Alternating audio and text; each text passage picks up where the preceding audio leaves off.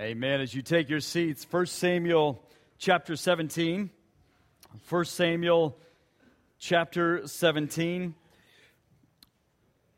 We are in the midst, as we've talked about before, a spiritual war. As Paul reminds us, our battle is not against flesh and blood. We are in the midst of a spiritual war. That doesn't mean that doesn't spill out into the physical world. But we have spiritual battles every day of our lives. We have Goliaths that we are confronted with every day of our lives. And what I want us to see today is that we must fight together. We must fight together. William Wallace was born in the late 1200s. He was one of Scotland's greatest national heroes, the lead inspiration for Scottish resistance to the English King Edward I. And he was a key leader in the successful struggle to free his country from English rule. And if you've seen the movie Braveheart with Mel Gibson, who plays William Wallace, it is loosely based off that history. But there's a scene in the movie where a group of rugged Scottish soldiers, pitchforks and all in hand, are before the British Army. And the British Army looks spectacular. They are well organized, well trained. They well outnumber the Scottish Army, the soldiers. It is a spectacular sight. And so on the surface, it appears victory leans heavily towards the British Army. And so thus there they are in this valley before them, this field before them, and the Scottish army are ready to flee in fear before their enemy. One soldier cries out, "The English are too many." And so William Wallace comes along and says, "Sons of Scotland, I see a whole army of my countrymen here in defiance of tyranny. You've come to fight as free men, and free men you are. Will you fight?" The soldiers begin to kind of murmur among themselves, and one cries out and says, "Fight against that? No, we will run, and we will live." William Wallace responds with this, "Aye, yes, fight, and you may die. Run, and you'll live, at least a while. And dying in your beds many years from now, would you be willing to trade all the days from this day to that for one chance, just one chance to come back here and tell our enemies that they may take our lives, but they'll never take our freedom?" And you can picture Mel Gibson, right, just on his little horse saying that, right? But I love that speech. I love that speech because I can't help think of David before Goliath. So picture, if you will, this valley right here. According to historians, this is the valley in which David confronted Goliath. So picture this valley. There's two ridges or two hills on either side. And on top of those hills, on one side is the Philistines, and on the other side, or the other hill, are the Israelites. So you have these two hills, and then a valley between them. And for 40 days, a tall man, a giant named Goliath, who stood over 9 feet tall, his arms and legs like tree trunks. He was beefy and strong and powerful and had all the resources. He had a strong stature. He was powerful. So for 40 days, he comes down into the valley and he taunts and challenges the people of God. "Hey, come on, send me your best fighter. I will fight this person, and whoever wins will win the whole thing." This is a common military wartime kind of thing for many countries back in that day, but this is what it was. They would duke it out, winner take all. And we're told that whenever this happened, whenever the Israelites saw the man, saw Goliath, they would all flee from him in great fear. They all fled from him in great fear. Look at his resources. Look at his stature. Look at his power. It's too much. 40 days this goes on. Then a small, insignificant, seemingly irrelevant shepherd boy comes from home to bring his brother some supplies. And when he arrives, he sees the bully and hears his words, and then he sees fear in the eyes of his countrymen, and he says, "What are you doing? Why aren't you fighting him? Why are you afraid? And since you won't, I will go and fight this giant."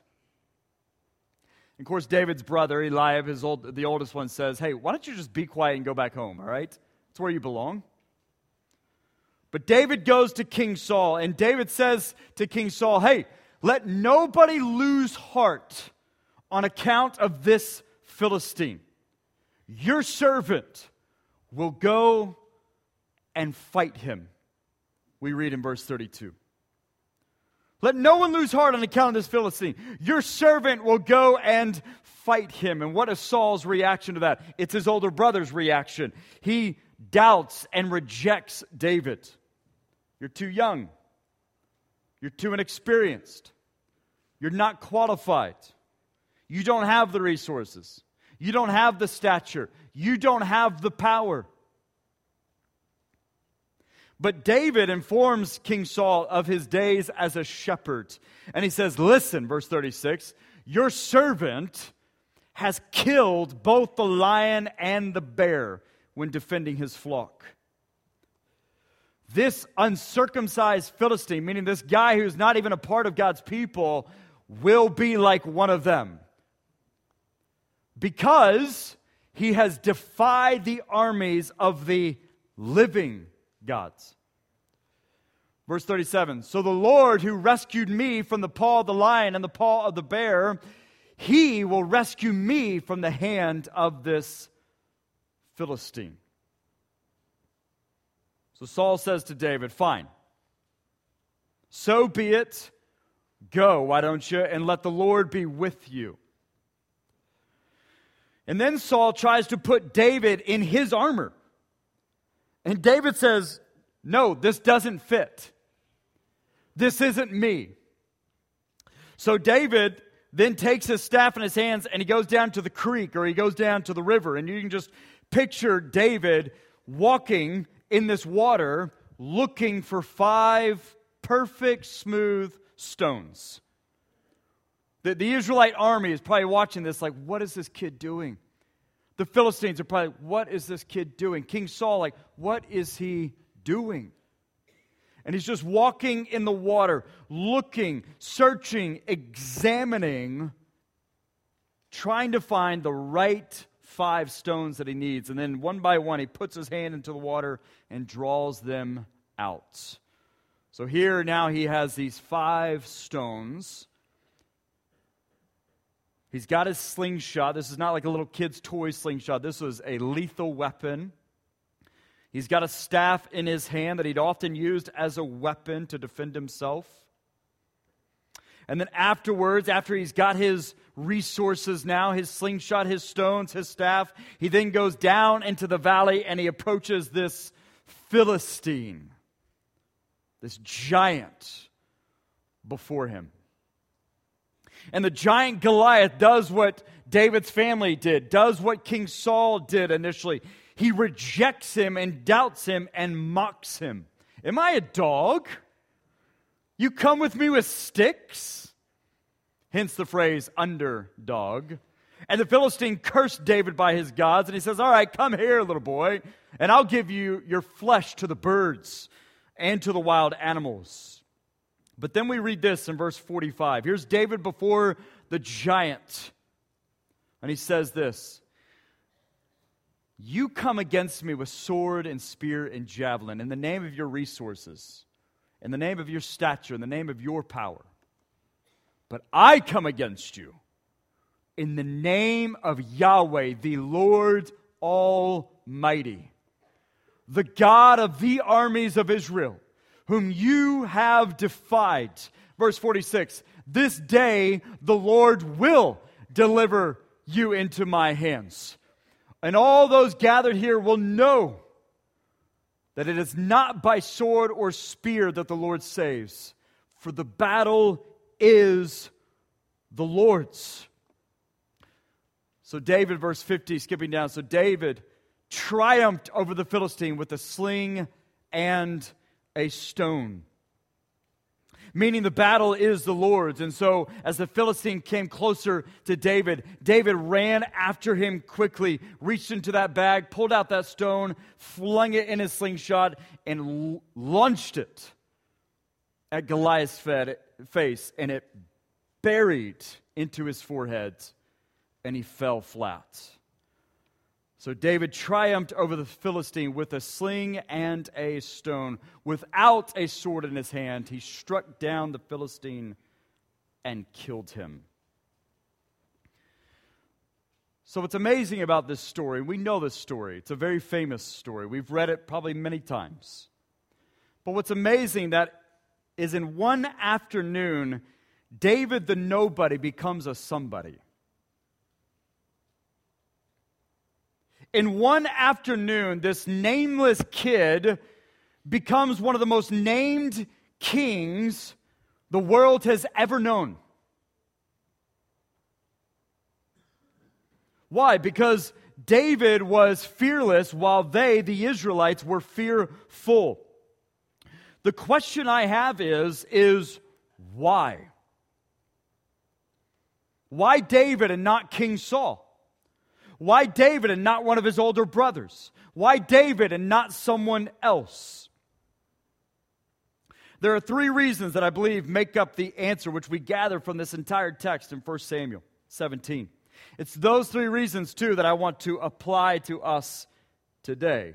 Because we must, like David, fight together, number one, from victory, number two, with authenticity, and number three, always ready. We, like David, must fight together from victory with authenticity and always ready. So the first one here, from victory. David knows something that we often forget or don't think about or fail to acknowledge. David knows the inferiority of the enemy before the superiority of God. David knows the inferiority of his enemy, regardless of what his enemy is. Goliath, the lion, the bear, he knows the inferiority of his enemy before the superiority of God's. And when he sees the two, and he compares them, he sees and knows that his enemy is nothing against God. The question is do we see the same thing? Whatever or whoever our Goliath is, past, present, or future, do we know the inferiority of our enemy before the superiority of our God? The Israelites fled fearfully any time they heard and saw their enemy. Unlike David. David stood fearlessly for two reasons. Because they, the Israelites, compared their resources and stature and power to Goliath's resources and stature and power. While David compared God's resources and stature and power to that of Goliath's. Thus, David knew that the resources, stature, the power of Goliath was nothing compared to the resources, the stature, and the power of God's. So David knew that with God, nothing is impossible. That with God, one is unstoppable. That with God, one is immovable, no matter the Goliath before them. The Israelites also believed that they were fighting for victory. Man, we have to win against him, or else we have to do this, we have to do this, I have to do this. Coupled with number one, they were fleeing in fear. We must win, but we can't win. Because if you look at our resources and stature and power compared to his, we must win, but we can't win, so let's just not fight. And like them, coupled with number one, so many of us are living fearfully. Oh, we have to win. We have to do this. We have to get this. We have to do that. But we can't, so let's just not fight. David, meanwhile, knew the resources, the stature, and the power of God. He knew that the battle belongs to the Lord. That he was not fighting for victory, he was fighting from victory. Meaning, I got nothing to lose. As Paul would later say, for to me to live is Christ, to die is gain.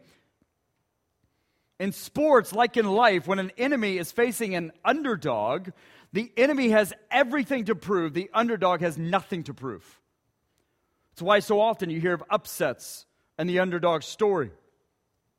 Because what can an opponent do if one is fearless before death, even in death itself? That person, that people, they're unstoppable. Just look at the book of Acts. Just look at the early church. They lived fearlessly. They were unstoppable because they knew they had victory. They knew the resources, stature, and power of God, and that the battle belongs to God, and that those who are in God, with God, and who belong to God, we fight not from victory or for victory, but from victory. So whatever or whoever our Goliath is, we have victory. And we might reply, well, yeah, but what if that person, or what if this happens? No. You stand in victory. As Paul would later say, where, O death, is your victory? Where, O death, is your sting? The sting of death is sin, the power of sin is the law. But thanks be to God, He gives us the victory through our Lord Jesus Christ, even over death itself. So therefore, he would go on to say, so stand firm. Let nothing move you. Don't flee in fear. Give yourselves fully to the work of the Lord, because you know your labor is not in vain. Shadrach, Meshach, and Abednego, they knew they could look into the fire and say, man, even if we die, victory belongs to the Lord. And if victory belongs to the Lord, it follows that those who are in the Lord and with the Lord and who belong to the Lord, they fight from victory. And that changes everything about the battle before us. Politically speaking, financially speaking, mentally speaking, relationally speaking. Why are you fleeing in fear? You fight not for victory, but from victory. Thus, knowing this, knowing that David is fighting not for victory, but from victory, that the battle belongs to the Lord, it then causes him to fight with authenticity. What do I mean by that? It means David knows who he is. He's very clear in his dialogue with King Saul. He knows who he's with. He knows who he belongs to, and he's not ashamed. And it changes everything about his disposition, despite the opposition.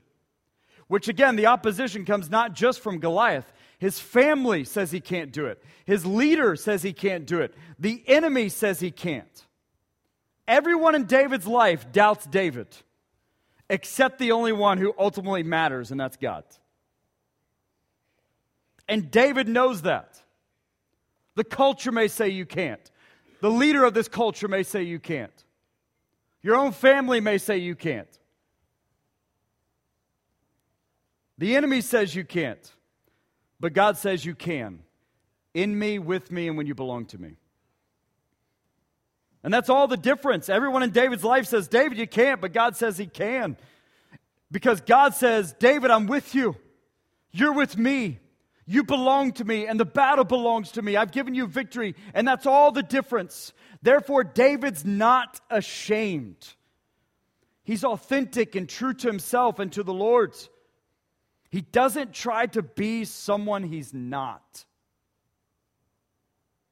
He trusts the work or the Lord's work in his life. He trusts the Lord's preparation for him in his life. He trusts who he is with the Lord. That's why David would later write, even though I walk through the valley of the shadow of death, I won't fear any evil. For you, Lord, are with me. So listen, don't be ashamed. Don't be ashamed that you are in Jesus, with Jesus, and that you belong to Jesus. No matter what the culture says, no matter what your own family says, no matter what the enemy says, don't be ashamed of who you are in Jesus, that you're with Jesus, and that you belong to Jesus. We've been talking lately with our kids about how there are times in this life, and going to be times in this life, in which you must choose what you watch, what you consume, what you listen to, what you associate with, because you're a follower of Jesus.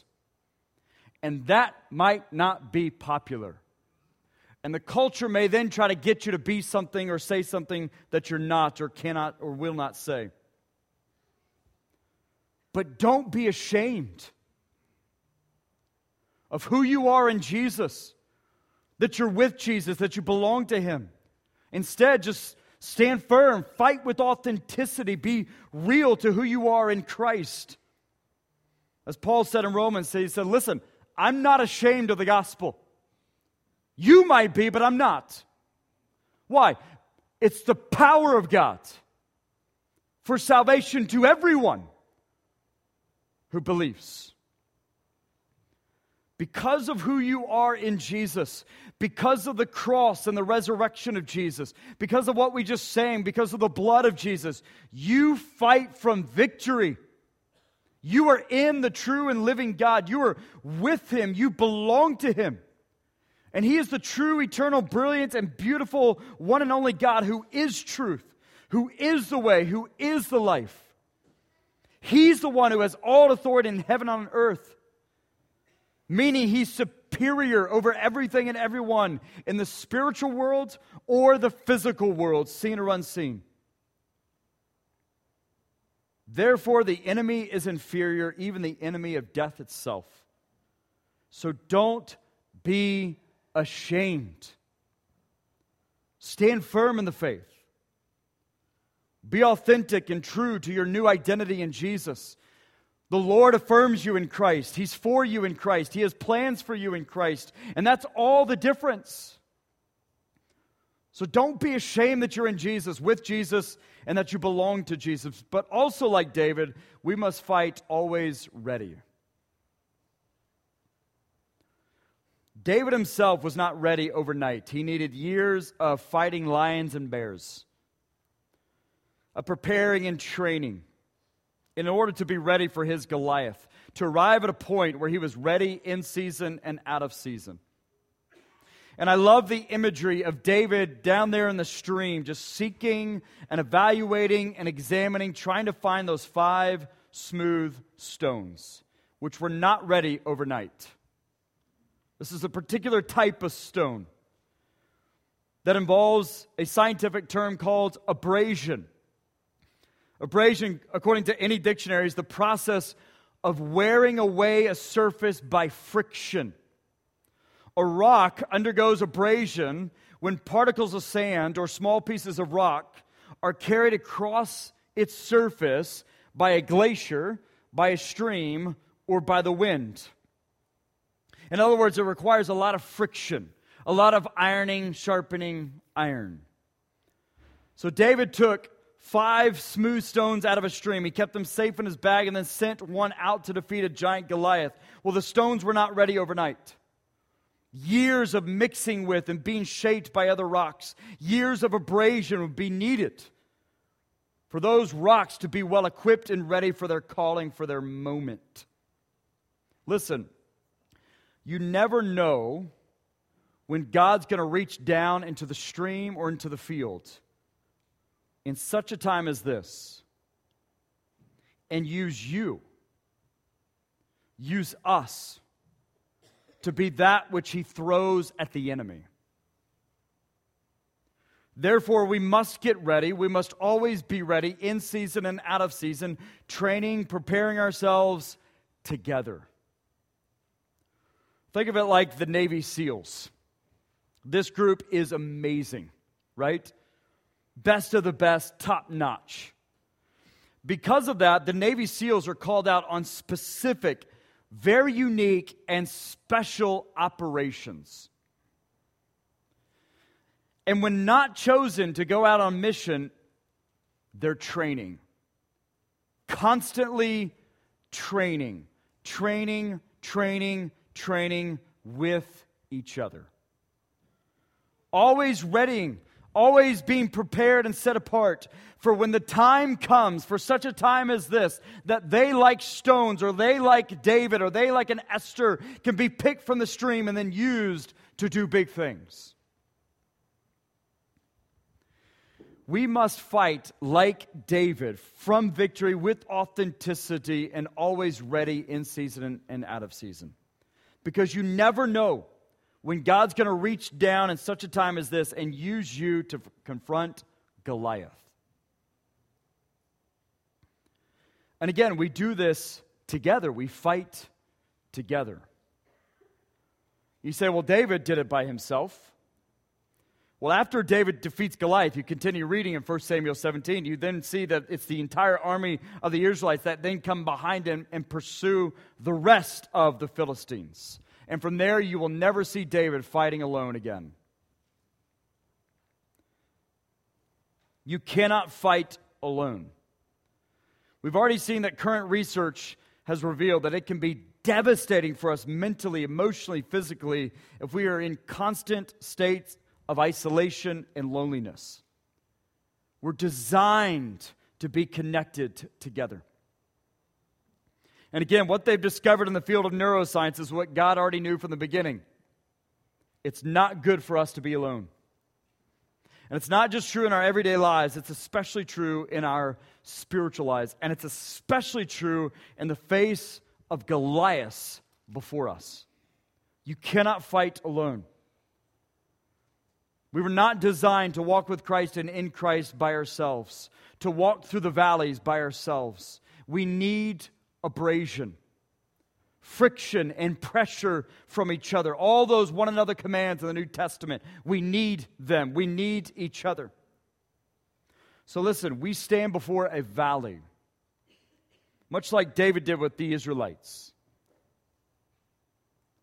A Goliath is before us.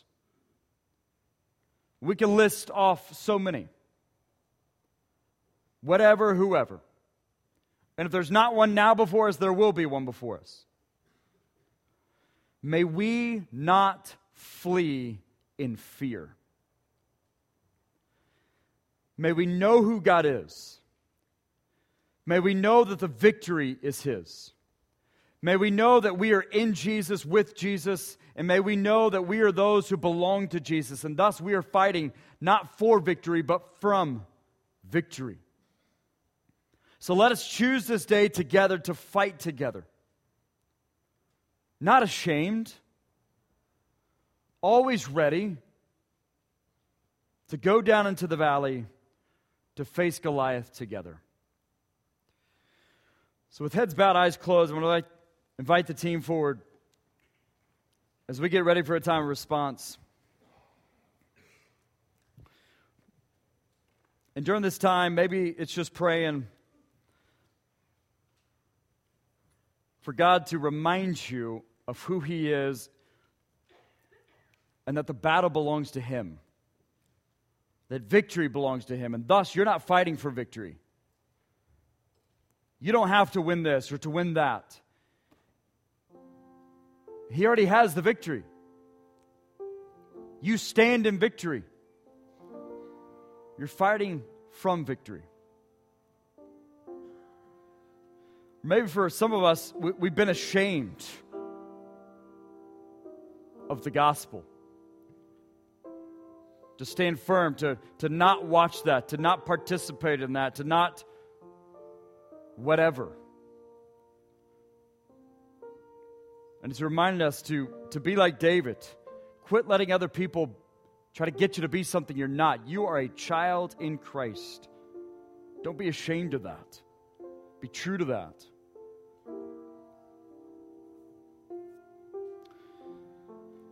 And maybe for some of us, we were ready a few years ago, but these last few years have been pretty rough. And it's just the Lord bringing us back to Him again. And back to His church. Because we need each other. We need each other. But whatever the Lord's leading on your heart to mind, even as I pray, if you have a decision to make, you got something you need prayer for, these steps are open. West and myself will be down here. Even as I pray, you can come. Father, we thank you. We love you. Help us to fight like David, no matter what the Goliaths are before us. Knowing that the battle belongs to you. Help us to remember we're fighting from victory. Help us to fight with authenticity, not to be ashamed, to be true and real to who we are in Christ. To be confident and bold in the fact that we are with you and we belong to you, that you're with us.